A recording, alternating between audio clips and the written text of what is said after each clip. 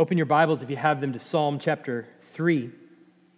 Psalm chapter 3 is where we're going to be this morning. Significant events in the life of an individual have a way of shifting your perspective entirely.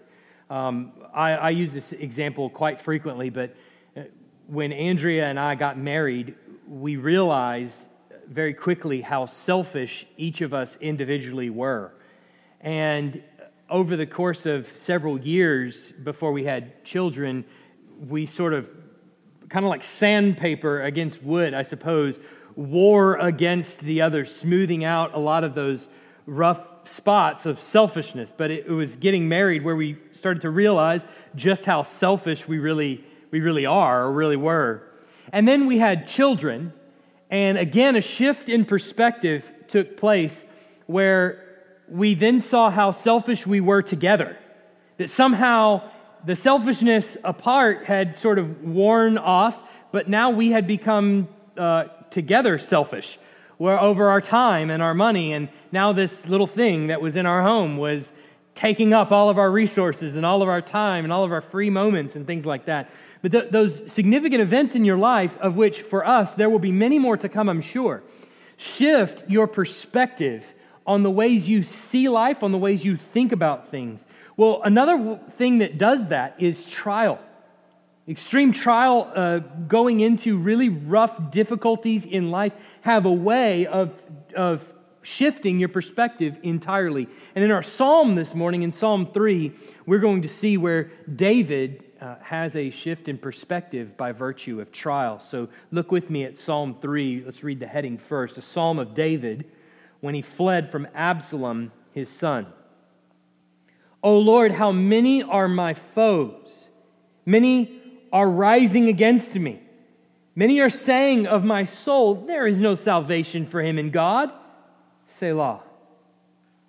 But you, O Lord, are a shield about me, my glory and the lifter of my head. I cried aloud to the Lord, and he answered me from his holy hill. Selah. I lay down and slept. I woke again, for the Lord sustained me. I will not be afraid of many thousands of people who have set themselves against me all around. Arise, O Lord, save me, O my God. For you strike all my enemies on the cheek. You break the teeth of the wicked. Salvation belongs to the Lord, your blessing on your people, Selah. Join with me in prayer over this text. Heavenly Father, I pray that as we've read this text, that already some thoughts in our hearts have begun to percolate, and I pray that you would allow us, as we think about your text deeply, to understand it and apply it to our lives. So please, Lord, open our eyes that we can see the text, open our mind that we may understand, and open our heart that we may obey it. In Jesus' name, amen. We come this morning to one of the many psalms that we're going to encounter that are written by David, by King David, and that are identified as such, as being written by him. No doubt there were more that probably are not identified, but there are a number of psalms that are identified specifically as a psalm of David. But many of the psalms carry the title that it will be a psalm of David, and maybe even some instruction on how that psalm is to go, or maybe the tune that is supposed to accompany that psalm. But only 14 psalms actually tell us the occasion in David's life that inspired the psalm. And this particular story that is connected to it is when David fled from Absalom, and it's found in 2 Samuel chapters 15 all the way to 19, when David was on the run from his son Absalom. In our Wednesday night Bible study that we do every Wednesday night, for now it is on Zoom, we'll be getting to the story of David fleeing from Absalom probably in the next few weeks. And so if you have questions, or if I read that title and you thought to yourself, I don't even know anything about that story, I would encourage you to join us on Wednesday night. For now, it's on a Zoom meeting that we email out every week, and then hopefully in the weeks to come, it will be in person. But join us on Wednesday night as we go through the Old Testament and as we uncover a lot of those things that you may be ignorant of, that we can help kind of demystify the Old Testament. But it's an open invitation to you. So I won't go through all of the details of David fleeing from Absalom, but enough to get us an understanding of what's going on in this psalm, as in the context in which it's written. David had many sons. Two of them were Absalom and Amnon. Now, Amnon's sister Tamar was beautiful, and Amnon had some sort of an attraction for her, we might say. And as disgusting as that really sounds to us, as we might find that to have an affinity for your sister in that way, Amnon is a disgusting guy. And so Amnon disgraces Tamar in the worst way imaginable. And Absalom, who is also the brother of Tamar, finds out about it. And like a good older brother, he's mad about it. And he wants to protect his sister, I suppose. And so Absalom goes to the step of wickedness where he arranges this family reunion of sorts, and he devises this plot where he's going to execute Amnon, or he's going to have his servants execute Amnon for what he's done. And so he wants to wait until the opportune moment, and he does so, and he has his servants strike Amnon and kill him. And then Absalom flees. And so for 3 years, he lived his life on the run out of probably fear that David, his father, is going to put him to death for retaliation that he struck his own brother and killed him, also David's son. And so after 3 years of running, David is counseled by others to bring him back into Jerusalem and spare his life and all of this. And so David brings him back into Jerusalem where Absalom lives for about 2 years, and the two don't talk to each other. They're giving each other the silent treatment for about 2 years. And during that 2 years, at some point, Absalom hatches this plan to take over the throne from his father David. And so he works at it for several years of trying to basically politically maneuver himself within the nation. And the Bible tells us that Absalom stole the hearts of the men of Israel. And so at some point, in all of his finagling, he manages to get the attraction of a lot of the men of Israel, and a lot of them are coming under his leadership. And so he leaves Jerusalem, gathers together this group of people, and then marches into Jerusalem with the support of a lot of the men of Israel. And his aim, as he comes into Jerusalem, is to take over the throne from his father David. And so David, seeing that he's outnumbered, picks up his family and leaves his home and leaves his throne behind. So this psalm is composed during a time when David is running for his life from his son, who has already killed another one of his sons, and is coming into Jerusalem to kill him and to take his throne. The psalm that we're looking at is divided pretty neatly into 3 main sections. Each of the sections are marked with a cry out to the Lord, a new cry out to the Lord. So you'll see that probably in your Bibles if you have the ESV, where it's marked, "O Lord," and in the end, "O Lord, O my God," in verses 1, verse 3, and verse 7. And from these 3 sections, we're going to see 3 observations from the psalm itself. The first is that trouble is a guarantee. Trouble is a guarantee. Look at verse 1. He says, "O Lord, how many are my foes? Many are rising against me. Many are saying of my soul, there is no salvation for him in God." I know we're in Psalm 3, but you have to remember Psalm 1 and 2.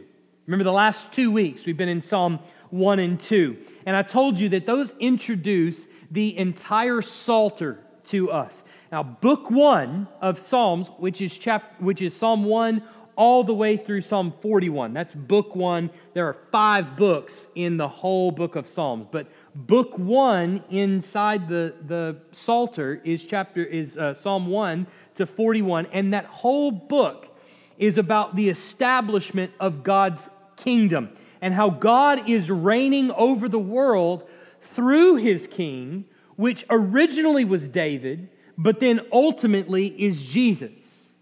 And so you'll remember probably in Psalm 1, even if you didn't participate with us when we were going through Psalm 1, you'll probably remember Psalm 1 in your head. If not, you can even just look back at Psalm 1. You remember that idyllic picture in verse 3 of that tree that's sitting by the streams of water. It bears its fruit in season, and it's so prosperous and good. And then the wicked are not so, and they die like a worm in the desert. Those are my words, not the words of the psalmist. But then we go to Psalm 2, and there's these people that are plotting and scheming to take over from the Lord, and the Lord laughs at them in the heavens, and He puts His king on His holy hill, and that solves that.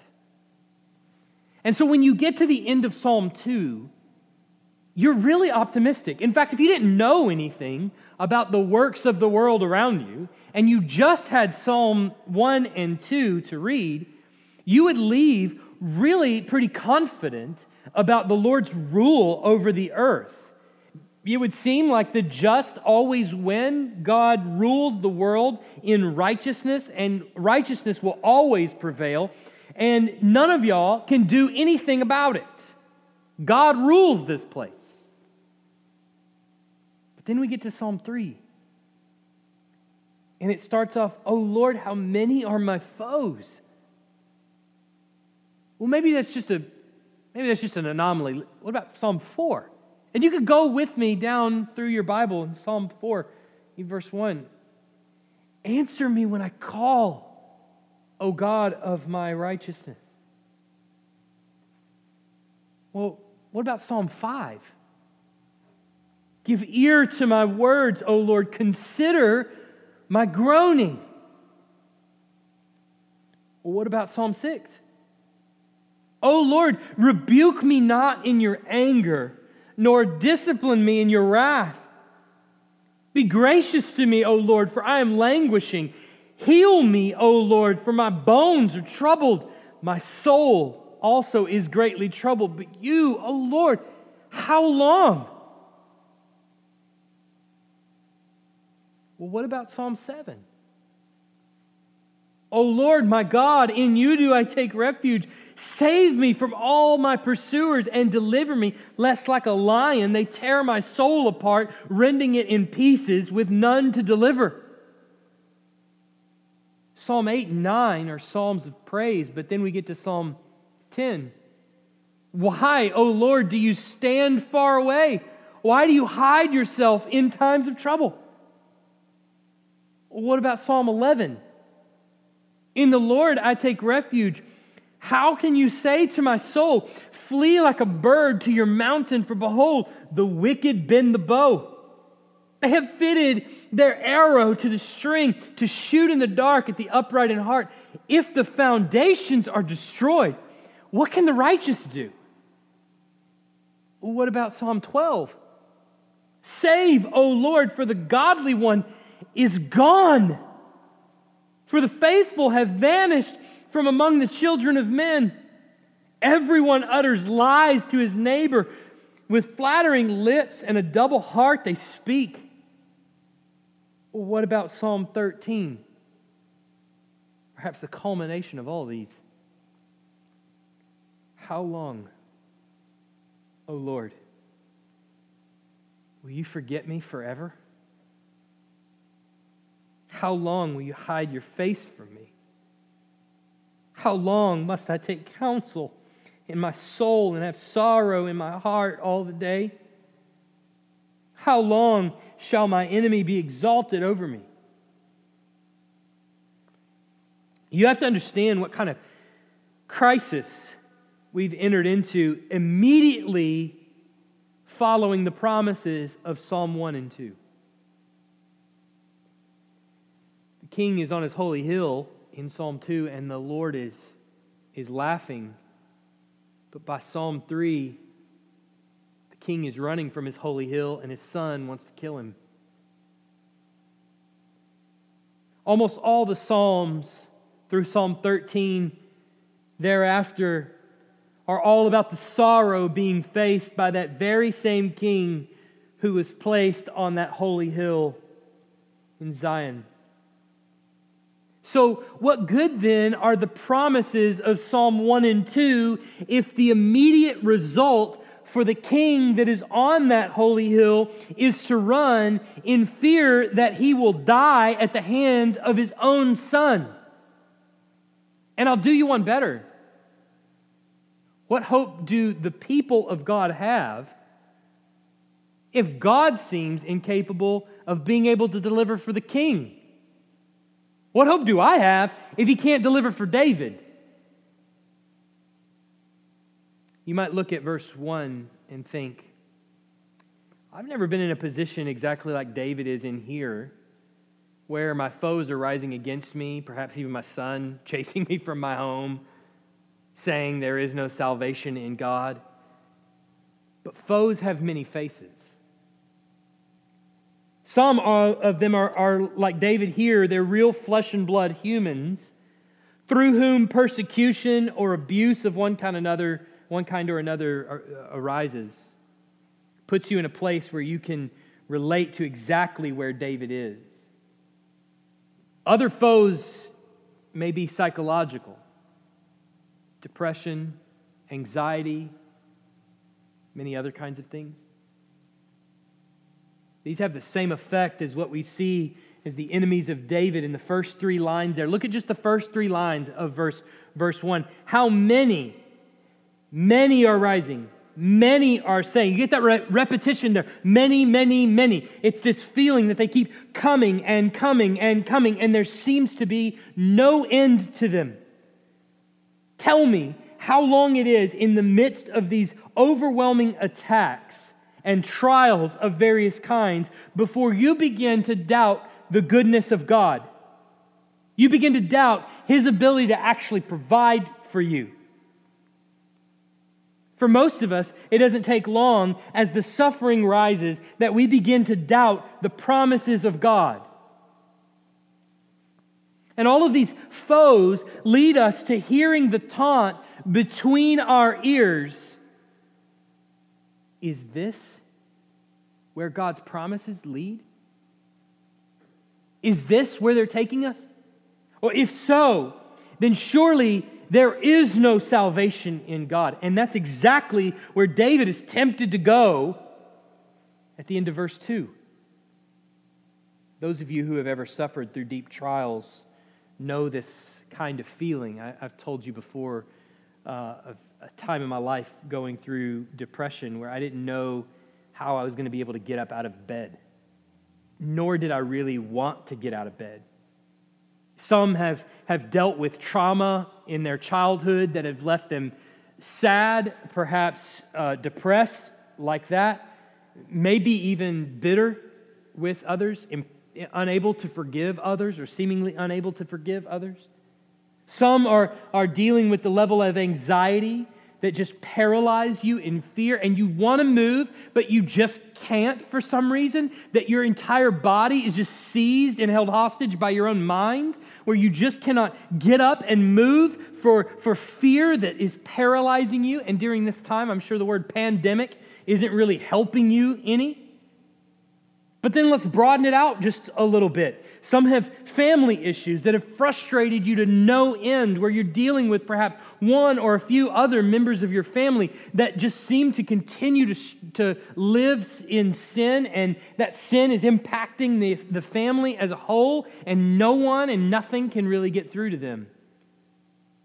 Some have dealt with sin issues that you just can't seem to shake, that you dive into sin headlong, and then it leads you to this repeated pattern over and over, followed by you saying sorry to the Lord and then wallowing in remorse and then repeating the same sin pattern over and over again, and you keep coming back to it, and it disgusts you, but you just don't know how you can actually get free of it. The point is that we could keep talking about foes and enemies and trials of various kinds that all put us into that same category until all of us as Christians realize we're all in that circle. Notice as David writes this psalm, he doesn't mention Absalom in the psalm itself. He just says foes.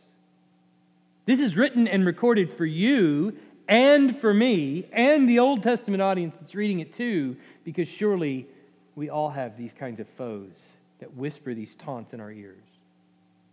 Now, I want you to imagine with me that you're in the midst of that trial. I don't know if you are there right now or not, but let's just imagine for a moment that you are, and you've reached that pinnacle of frustration, and you sit down in your pastor's office, and he says to you, have faith in God. Believe. Trust in Jesus. Tell me, how do you feel with that counsel? You're at the height of your frustration, and you've reached really maybe the low point of your frustration, and you've reached the end, and here you come for counsel, and that's what he tells you. Well, you want to roll your eyes. Maybe you want to strangle his neck. You want to get up and you want to walk out. How dare he give me that same old trite counsel that I've heard 1,000,000 times before? But Christian, is it the counsel that's the problem? Or is it the fact that by the time that you've sat down in his office, you have already begun to believe the lie that the enemy has been telling you? Don't you know? There is no salvation for you in God. If that's the counsel he's got, if that's all the words he's going to impart to you, you need to go somewhere else. That feeling that you have about that trite counsel that you're hearing, trust in Christ. That rolling of the eyes that you may actually do or you may feel like doing, that rejection that sits at the bottom of your heart is not from God. And it's actually a sign that you have believed the lie of Satan himself, the greatest of all foes, who has been telling the same lie since the foundations of the world. Did God really say? Don't you know? There is no salvation in God. Wake up. Perhaps we can relate to David after all. But what we have to wrap our minds around is that there's an implicit promise in living in a fallen world. Trouble is a guarantee. It's a certainty. And while we are here, myriad trials will come to us, driving us deep into a pit of despair. And all of those trials are whispering the same tune over and over again. If there is a God, he doesn't care about you, because if he did, why would he leave you in suffering like this? Now, some of you have been given a gift of faith, where in spite of the number of trials that come your way, you have never been driven to that place of doubt where you're criticizing God. And I know some of you are in that boat. I suspect it's not many of you in that boat. I know it's certainly not me, but some are in that boat where they've been given this gift. Do you know why you have been given that gift? Well, there may be many reasons in the mind of God why he has given you that gift in particular, but I can tell you one of them, so that you may turn and strengthen your brothers and sisters by reminding them of the Lord's goodness. Do not sit on a gift of faith as if it was given only for you.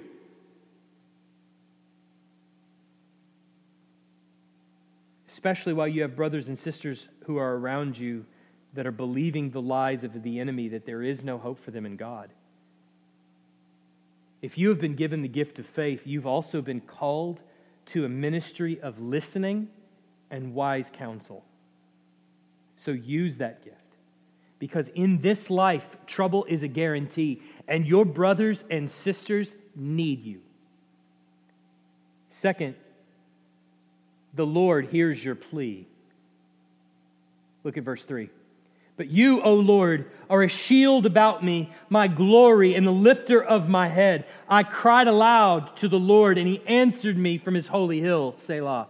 I lay down and slept. I woke again, For the Lord sustained me. I will not be afraid of many thousands of people who have set themselves against me all around.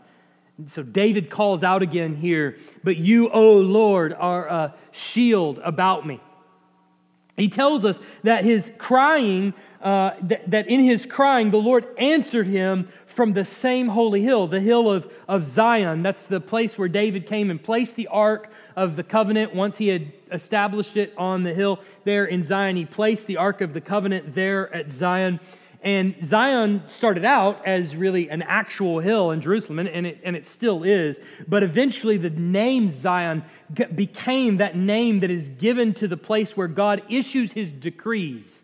It's like his place of governance where he set his king, and through his king he rules the world and makes his decrees. But it's also the place to which his people will stream to receive salvation and rescue from him. How did David know he had received an answer from the Lord who was on his holy hill? How did he know that? He slept and he woke up again. I want you to place yourself in David's shoes for just a moment if you can. Just imagine what this would be like. You have no smartphone, you have no GPS, you have no Find My Friends, you might not even have any friends, and you're on the run from your own son who has already chased you out of your own house and from your own kingdom, who has already killed your own son, and he's bringing with him large swaths of the men of your country against you. And you're hiding in caves, you're running under the cover of darkness, not knowing who you might come across that might rat you out, who might have allegiance to Absalom, and not to mention that you don't know where Absalom actually is. He might have spies looking on you at this very moment. You might come over the next hill and you might find him there. And then you have an impossible choice of what do I do? Do I fight my son and maybe kill him? Or do I run from him and potentially my own life is in danger?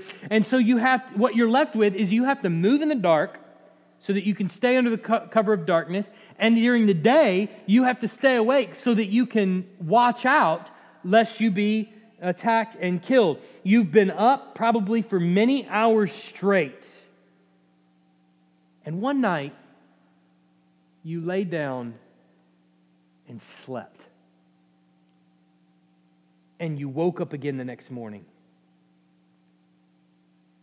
Can you imagine any more vulnerable of a position to put yourself in when you're on the run from a predator than to lay down and sleep? The Lord protected David. He sustained David through the night.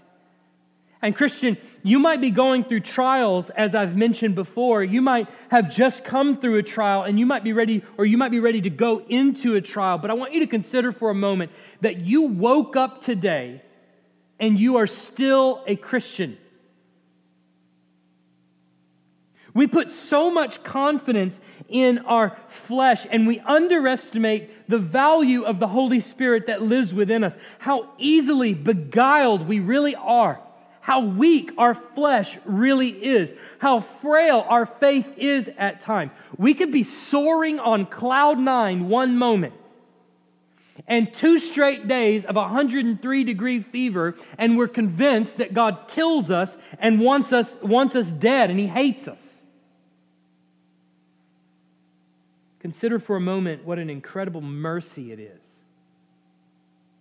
Through various kinds of trial, that He has kept you in faith. That He has kept you from saying in your heart, there is no God. He's kept you from believing it. Think about that fact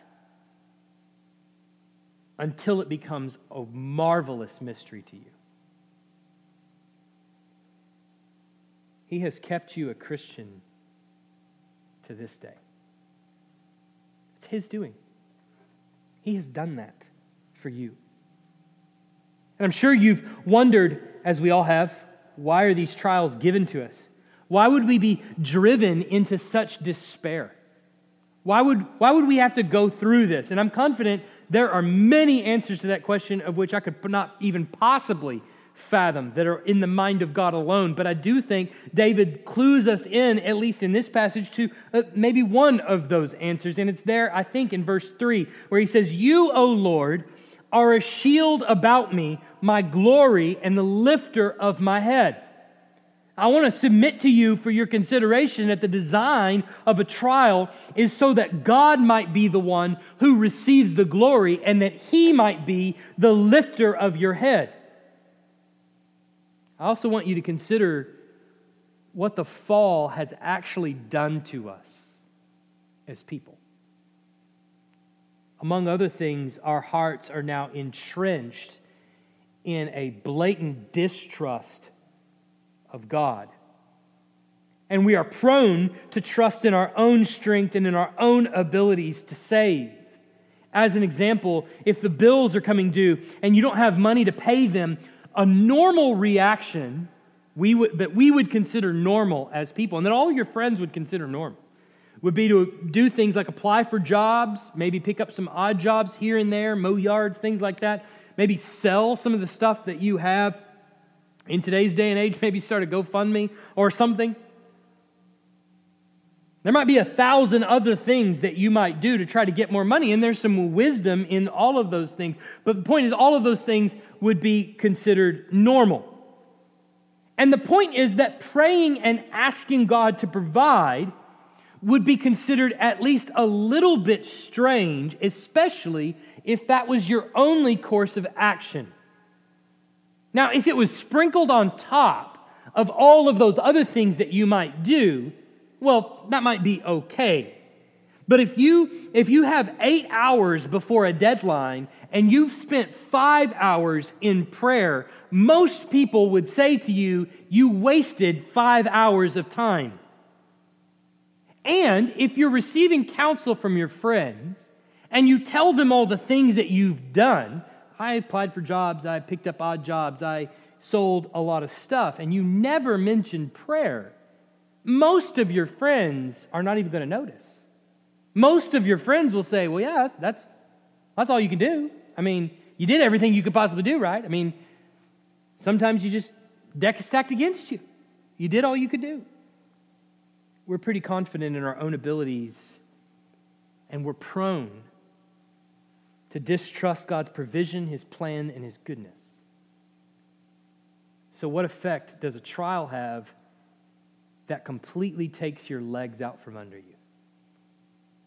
What purpose in that scenario does a trial have that just mows you down? And by trial, I mean son chasing you from your home, attempting to murder you kind of trial. What effect does that have on you when you have nothing but God? Perhaps it causes you to understand that it's not our strength that is a shield about us. It's not our strength that is our glory, and it's not our strength that is the lifter of our heads, but it is God on whom we should depend. Perhaps in trials, whatever they be, it is God chiseling away the old man that's filled with distrust in His goodness and bringing out the new man, being renewed by the Holy Spirit, who knows that this world is not my home. So then, what is David's solution to his problem? In verse 4, he says, I cried aloud to the Lord, and He answered me from His holy hill. He prayed. He asked in prayer. He was driven to prayer. Truly, it was the only thing he had left. He's driven to prayer. Now, if you find a Christian who has suffered greatly but has not learned to pray, you have found someone who is wallowing in self-pity and is supremely confident in his own abilities. And you can't say about prayer, well, I tried that, as if it's some key that unlocks the jail cell of spiritual suffering and trial. That's not what prayer actually is. Prayer is a tool that brings our trial into submission to God and places all our expectation and hope squarely on Him and His timing of deliverance. And when his children cry out to him, the Lord hears their plea. Third, he will rescue thee. They rhyme. All three of them. Little poem we've got here going for our points. He will rescue thee. Look at verse 7. Arise, O Lord, save me, O my God, for you strike all my enemies on the cheek. You break the teeth of the wicked. Salvation belongs to the Lord. Your blessing be on your people. Selah. Remember at the beginning of the psalm in verse 1, there are many rising against me. Now the psalmist is asking the Lord to arise in verse 7. The many arising now versus the Lord arising and fighting on behalf of David. The foes at the beginning are saying there is no salvation in God. And in verse 7, he's asking the Lord to save him and expressing confidently then in verse 8 that salvation belongs to the Lord. He's depicting these foes like animals with their wild fangs threaten to rip him apart. And he's asking the Lord to strike them on their cheek and break their teeth so that they can't devour me. It's his ask of the Lord to not give his enemies the final say, but to deliver him.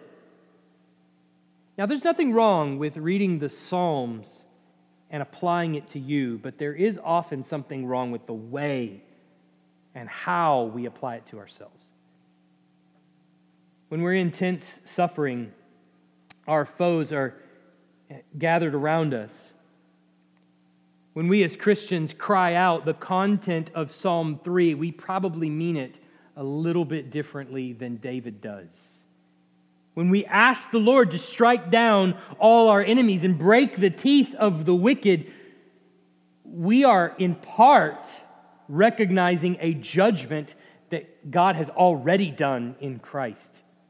And we're asking for a judgment that has not yet taken place in our future. We're recognizing a reality of already and not yet when we take up these psalms and apply them to ourselves, recognizing that God has, in fact, broken the teeth of the wicked and has, in fact, hit the jaw of the scoffer in the death, burial, and resurrection of Christ. But then also what we're asking for is for him to come back and finalize or consummate that kingdom in the end. So we mean it a little bit differently than David does, for sure, because in part, most of this has already happened for us, and we are still waiting that final consummation of God's kingdom where God will bring Christ back for the benefit of all of his people. But the Christian has to remember then that ultimately God has delivered his people from their foes by sending his own Son to die for their sins. And then the promise that is still outstanding for us is that though we die, yet shall we live. At the end of all things, the last trumpet is going to sound, and the dead in Christ will rise, and God will come back to judge, Christ will come back to judge the living and the dead, and he will take the wicked and cast them into the lake of fire with the devil, the beast, and the false prophet, as Revelation tells us. So then we as Christians apply Psalm 3 to us. We have to remember that salvation does belong to the Lord, and he's already proved it in Christ. He has delivered his people. And for us, this psalm takes a new and enlightened meaning. Now the salvation that we're crying for with David here is ultimate salvation. We're crying with John in Revelation, "Come, Lord Jesus." So I can promise you, he will rescue thee, not because I'm like a prosperity gospel preacher taking this psalm and applying it to you right in the here and now. God is going to deliver you from that trial. He's going to pull from that trial from you, and he's going to restore all the wealth that he took from you. No, I don't think we're guaranteed that promise at all. I can say he will rescue thee because he has promised that Christ will return to crush all the enemies of his people. And that includes not only physical people, flesh and blood people, but also depression and anxiety and all the other mental things that we deal with as well. Well, does that mean then that you will suffer in whatever trial you're going through to the end? Maybe. Sometimes the cancer ends in death. Sometimes the trial is here to stay. I don't like being the one to break that news to you, and certainly don't like it if it's me feeling that kind of trial, knowing that it's here to last all the way to the end. I have no way of knowing whether you're going to be out of that trial tomorrow or not. Because after all, the psalmist reminds us, salvation belongs to the Lord, not to me. Not to you either. But I assure you that whether this specific trial endures to the end, or perhaps you get relief from this trial and later you get whole new trials coming your way, what I can guarantee you is that we can look back at the cross of Christ and I can say, He who killed His own Son will also graciously give us all things. I can also say that nothing will separate us from the love of Christ. I can say that not affliction or distress or persecution or famine or nakedness or danger or sword will separate us from the love of Christ. No, I think in all these things we are more than conquerors through Him who loved us. I can say that. I can also say that I am persuaded that neither death nor life, nor angels, nor rulers, nor things present, nor things to come, nor powers, nor height, nor depth, nor any other created thing will be able to separate us from the love of God that is in Christ Jesus our Lord. I can say that confidently.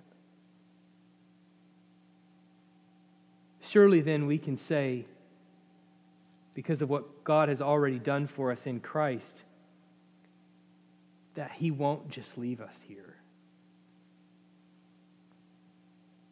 But He will one day return to give justice to the persecuted, to give relief to the suffering. So what that means then, if the aching remains for you through the rest of your life, the breaking will not. And if these trials do nothing else, they will at least make us long for the return of Christ all the more. Make us desire that He hasten the day. And if they serve to be a significant event in your life that shifts your perspective from dependence on yourself to dependence on the Lord, who is the only one that can lift your head, who is the only one that can protect you, to whom salvation belongs, if these significant events in your life, these trials, shift your perspective from navel-gazing to Him and a reliance on Him and a deepening of your prayer life, then I think that we can say when Jesus returns, we will all agree that it was worth it. Because on that day, He will deliver thee. He will be the lifter of your head. He will prove Himself to be a shield about you because salvation belongs to Him. Let's pray. Heavenly Father, I do pray for any right now who are going through that intense level of suffering. You know each and every one of them by name. I know some. I pray for them that you would lift their head, that their dependence would be wholly cast on you. I pray that you would deepen our prayer life to the point where our desires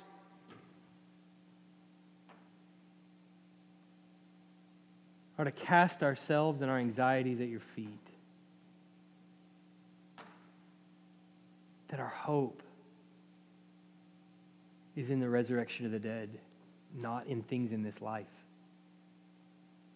That our desire is to see that day hastened all the more.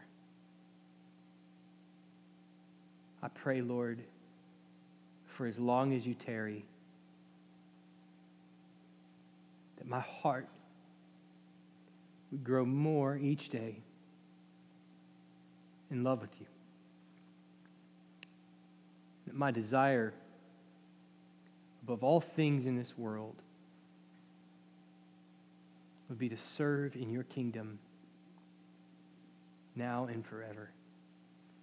Amen.